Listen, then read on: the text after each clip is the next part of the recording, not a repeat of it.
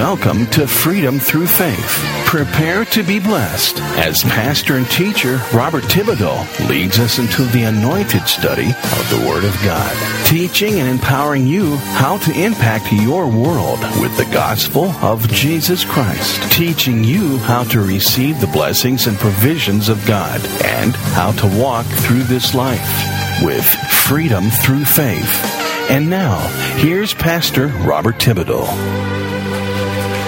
We now rejoin today's message, already in progress. And this one act of obedience, one step of faith, caused Elijah's ministry to explode on the scene. Have you had situations in your life where you received a word from the Lord, or some scripture comes to mind to give you advice in a certain situation, told you to do something that was completely out of the ordinary for you, stretching you a little bit? It could be something like, send this preacher $100. Give your best coat to that lady in church. Or anything like that. You wonder, was that me? Was that me, Lord? Or was it you? And then you just shrug it off and go about your business. After all, your rent is due, and that $100 will help pay the rent. Or it's going to be winter here soon, and I'm going to need that coat.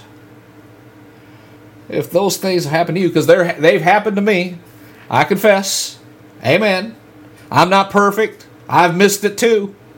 How about you? If so, you probably missed God. You missed a blessing that He had in store for you. Instead of paying your rent, if you would have obeyed God, you could be owning a house right now instead of paying rent. But you'll never know, because you didn't obey God. Well, here in 1 Kings 17, we see Elijah disregarding everything his mind was telling him and obeying God.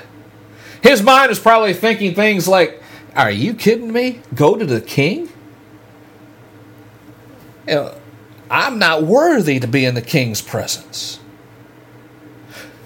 What gives me the right to even go before the king and speak to him? You know what he does to people who say they're prophets of the Lord?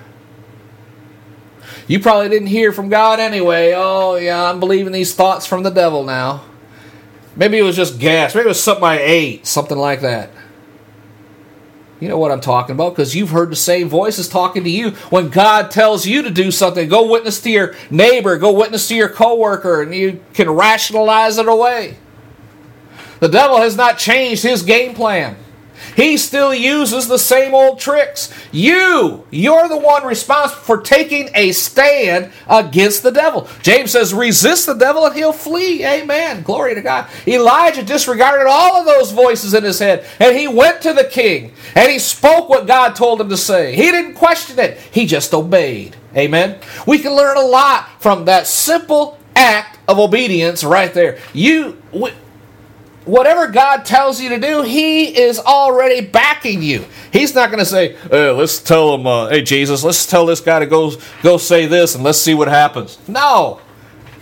God will back what He tells you to do. Amen?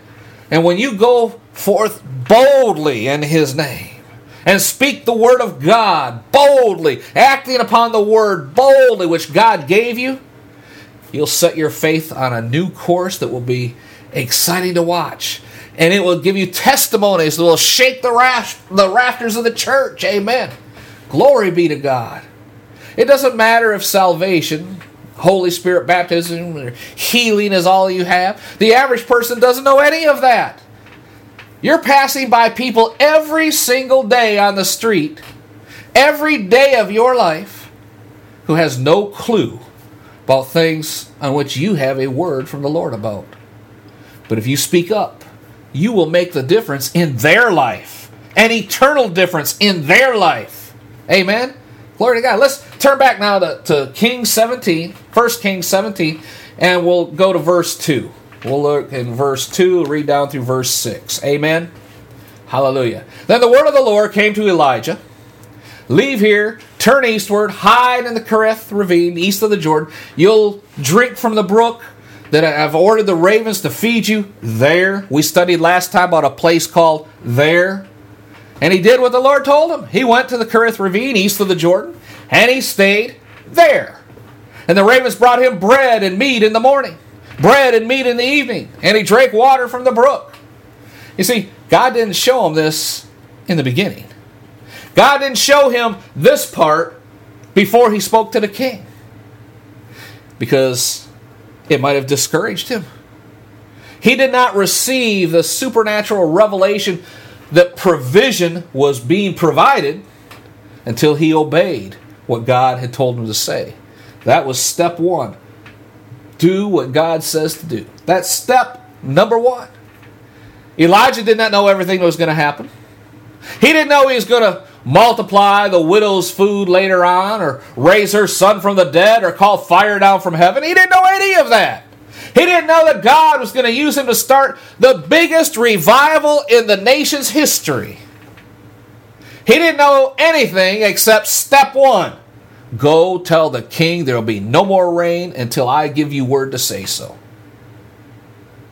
Scripture shows us that this second word, considering his direction, protection, and provision, came after he had already been bold and stepped out in faith and did what God told him to do first.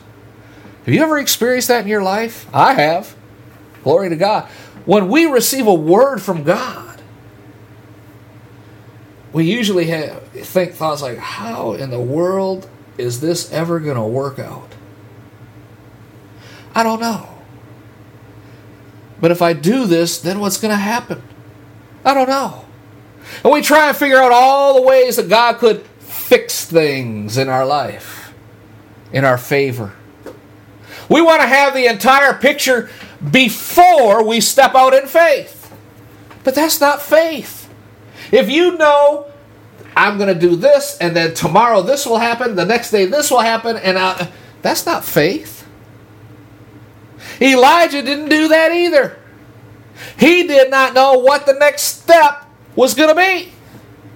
He had one word from God, and he went and did what God told him to do. He followed the instructions exactly. Amen. Because there are steps and stages to walking with God. One of the things that hinders us from really seeing his best in our lives manifest is wanting to get the end results before we step out in faith. Before we act on the word we already have. We want to play it safe. We want the plan all figured out from A to Z. You see, God doesn't work that way, folks. Amen. Elijah had one word from God. And he stepped out and did it. He went straight to the king with no guarantee of protection. According to the scriptures, all the Lord showed him was there was going to be a drought. That's it. 1 Kings 17:1. It was not until after he spoke that word that the Lord came to him with his next step. We studied it last time.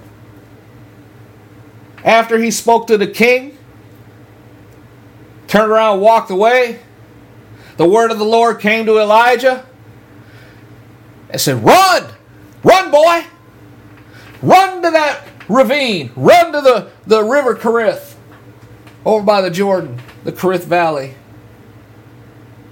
Run! Now Elijah could have said, I don't want to go over there. I got a house here.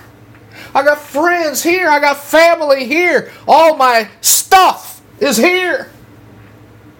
And instead of being worried about his stuff and his family and his friends, God says, go over there. I'll take care of you there.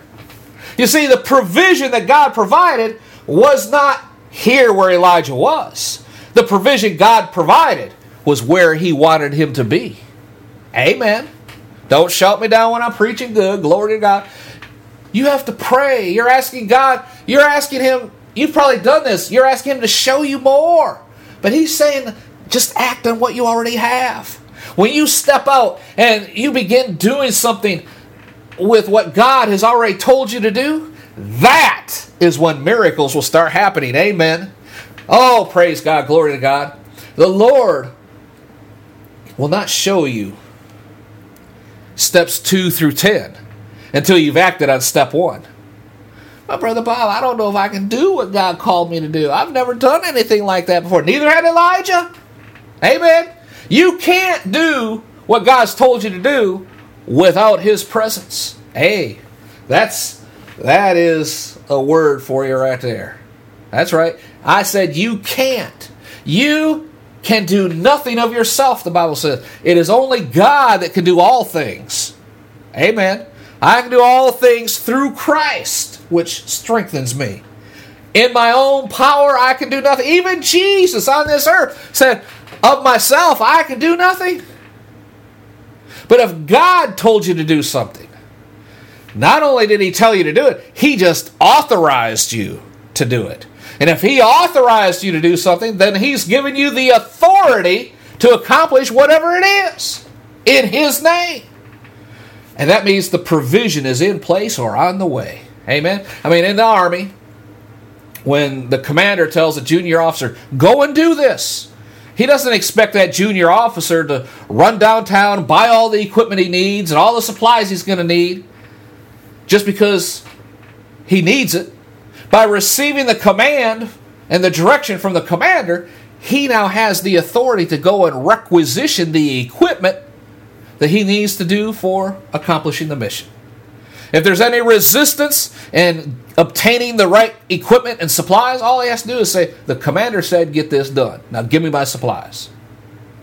If there's still resistance, all it takes is one phone call to the commander. And that situation will be resolved. I've seen it happen. Amen. God works the same way. He tells you to do something, which means you are now authorized to do it, which gives you an empowerment in that area and provision in that area, all for the purpose of getting the mission accomplished. What would happen if, let's say, that junior officer, after receiving the equipment and supplies, decides, hey, you know what? I think my family are going to go camping next week. I'll take care of the captain's mission for me next week after I get back from vacation. And matter of fact, all this equipment would be nice to have on our camping trip.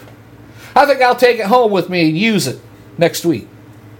Number one, he just misappropriated the equipment and supplies. They were intended to accomplish a specific mission and used instead for his own pleasure. What do you think would happen to an officer who did that? He just disobeyed direct orders. I'll tell you, he'd be court-martialed. Amen? Or at least seriously reprimanded and disciplined. But we do that to God all the time. He puts provision into our life for a specific reason, to get the word out. And we use it for our own pleasure. Surely the tithe doesn't mean 10%. Surely God would not mind me just giving $5 a week instead of $50. I mean, I could use that extra money more than God can. I mean, this church is rich. Surely I could use this big end-of-year bonus check for our family vacation instead of splitting it up to pay bills and giving a big offering to the church. Does all that sound familiar? It happens all the time. I'm guilty of it. Amen. I'm sure you are too. Glory to God. There's nothing wrong with admitting a fault, especially if we know we are covered by the blood of Jesus. Lord, forgive me of doing that. Help me not to do it anymore. Lord, I thank you that God's mercy endures forever. Hallelujah. And I've done it before. I know you probably have too, where we squandered a blessing and turned it into a curse. So that's why God will not show you steps 2 through 10 until you do step 1. And then He's only going to show you step 2. Maybe step 3. But if He shows you all 10 steps, and you can just see how much work and faith it's going to take, you might decide to quit before you ever get started. Amen. Elijah's part in this stage of God's plan is to get it done. Just go and do what he said to do. Once he does that, God instructs his servant to lay low for a little while. Allow the ensuing famine to come upon the land and do its part in turning the hearts and minds of the people back to him. You see, sometimes the only thing that gets our attention and encourages us to diligently seek the Lord is ending up in a desperate situation. In fact, many Christians today are living examples of how desperation will somehow give birth to a sincere and lasting relationship with Jesus. Amen. It could be some of you listening today first sought the Lord as a direct result of some calamity or tragedy in your lives. The Bible doesn't say it, but I believe that this famine must have awakened many people to the fact that they had indeed forsaken the only true God. And perhaps some began to turn back and seek the Lord with all their hearts, sincerely repentant about their apostasy. Let's go back now. Let's look at the scripture, 1 Kings 17, verse 2. Then the word of the Lord came to Elijah. Verse 3, leave here, turn eastward, hide in the Kerith ravine east of the Jordan. You'll drink from the brook. I've already ordered the ravens to feed you there. So he did what the Lord had told him. He went to the Kerith ravine east of the Jordan. He stayed there. The place called there. The ravens brought him bread and meat in the morning, bread and meat in the evening, and he drank water from the brook. Meanwhile, Elijah is sent to an uninhabited region. Once he left the king's presence, he went to an uninhabited region of the country and was miraculously provided for by God. He's told he'll drink water from the brook and that God will faithfully feed him by the ravens bringing him food. He said, I have commanded. I have commanded. Amen. I have commanded. It's already been done. He commanded the birds. As Elijah was going to the king, God commanded the birds to provide for you there. There. We're going deeper into the place called there next time. Today I'm just basically introducing you to Elijah and the concept of what we'll be studying. But if you'll stick with us, you will be blessed tremendously by this study. Amen. Now, if you know birds, you'll realize that this particular species of birds, the ravens, are notorious for neglecting to regularly feed even their own young. They're more or less going to tell their own young, fend for yourself. Yet Elijah will be relying on them to provide him with food twice a day, every day. In Isaiah 33:16, God tells us that even in times of famine, the bread and water of the righteous will be sure. Amen. This is a promise that the prophet claimed, and every one of God's children can claim as well, even today. If we have spiritual famine going on in this land, if we have a drought, if we have floods, if we have an economic collapse, God's word says He will provide for you because you believe in Him. You may not have a 5-course banquet every night. You may have to rely on God sending ravens to give you bread and meat twice a day. But God will take care of His own. Amen. And this is a promise the prophet claimed, and we can claim also. Elijah followed God's instructions with no thought of packing bread or bottled water because he knew his father was faithful. He knew God was faithful to do what He promised to do and that He'd provide all that he needed. He just needed to get where God said the provision was going to be sent, a place called there. We as Christians should always do the same thing. Confidence in God's ability and His desire to meet our needs in any situation. No matter how dismal or hopeless it may seem to us, we have to take a stand and know God will provide if we are where God told us to be. Our there. Our place called there. Amen. Elijah had no idea how long he was going to be in God's witness protection program down by the brook. But by faith, he went deep down into that ravine and existed there one day at a time while soldiers were out searching for him, and not only in that country, but in all the surrounding nations. And every morning and every evening he'd watch the sky, knowing that soon the birds would arrive and provide him with food, while so many others were beginning to feel the hunger pains of the famine. I believe it was during this time in the prophet's life that the Lord was really able to condition and equip Elijah for his future service. He certainly must have spent a lot of time. He was all alone, and he must have spent a lot of time in prayer and quiet meditation, because this would indeed be necessary to spiritually strengthen him for the task ahead. And we can read in 1 Kings chapter 17, and we'll read verse 7 through 9. Sometime later, the brook dried up, because there was no rain in the land.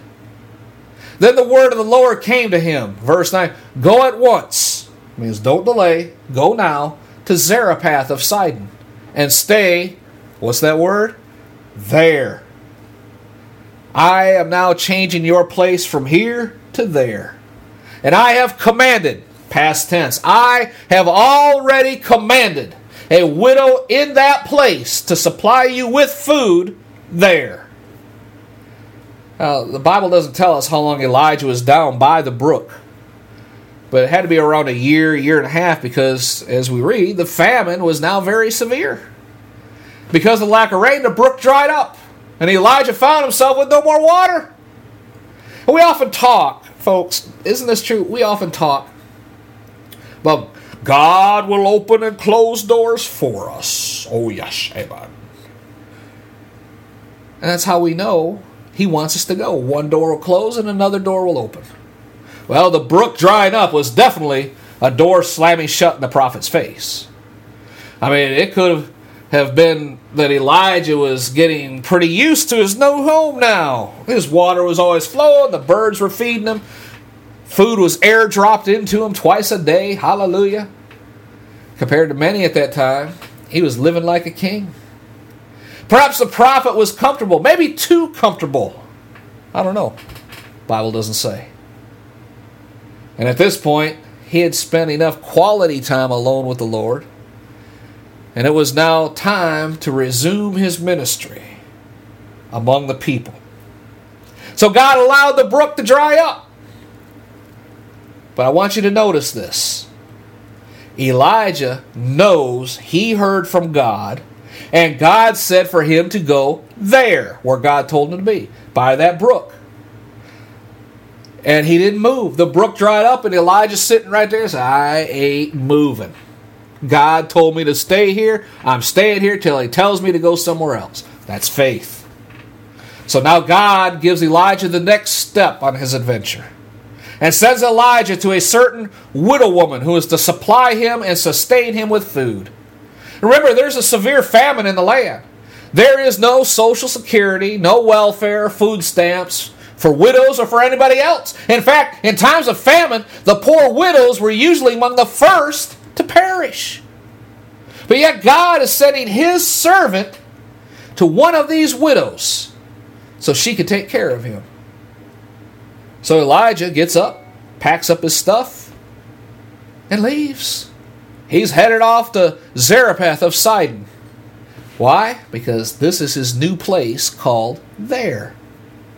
Now remember, Jezebel by this time has already slaughtered many of the Lord's prophets.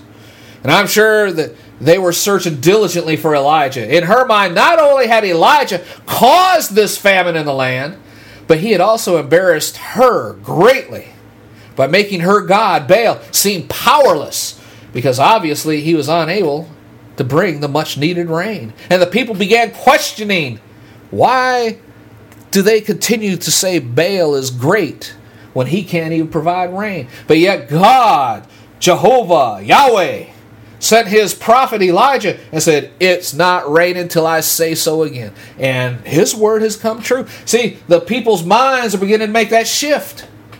Yes, there's no doubt that Elijah was number one on her hit list. And as a result, he was basically called the most wanted man in all of Israel. If they had had post offices back then, his picture would have been on the biggest poster on the biggest wall and offering the biggest reward. When God told Elijah to go to Zarephath, I'm sure the prophet must have, at least for a second, questioned the logic of going to that particular place. I mean, God, do you know where Zarephath is? It's in Sidon. God was essentially sending the most wanted man in all of Israel to hide out in Jezebel's backyard. This was her home. Remember, before she married King Ahab, this was where she was from.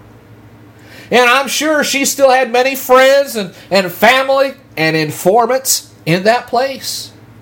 In fact, it says in the scripture, her father, Ethbaal, was still the reigning king of Sidon. My friends, sometimes God sends us to places we don't want to go. We have to go places where we are uncomfortable and maybe even in serious danger. But just like the prophet Elijah, we need to go where the Lord sends us, regardless of how unwise or illogical it may seem to us at the time. When God is seeking to give us a particular task to do, we need to say, just like Isaiah said, "Here I am, Lord, send me." Amen. So Elijah got up and began his sobering 80 to 90 mile journey through the desert to Zarephath. And I can only imagine, and I want you to think about this as well, how many starving people he must have encountered along the way.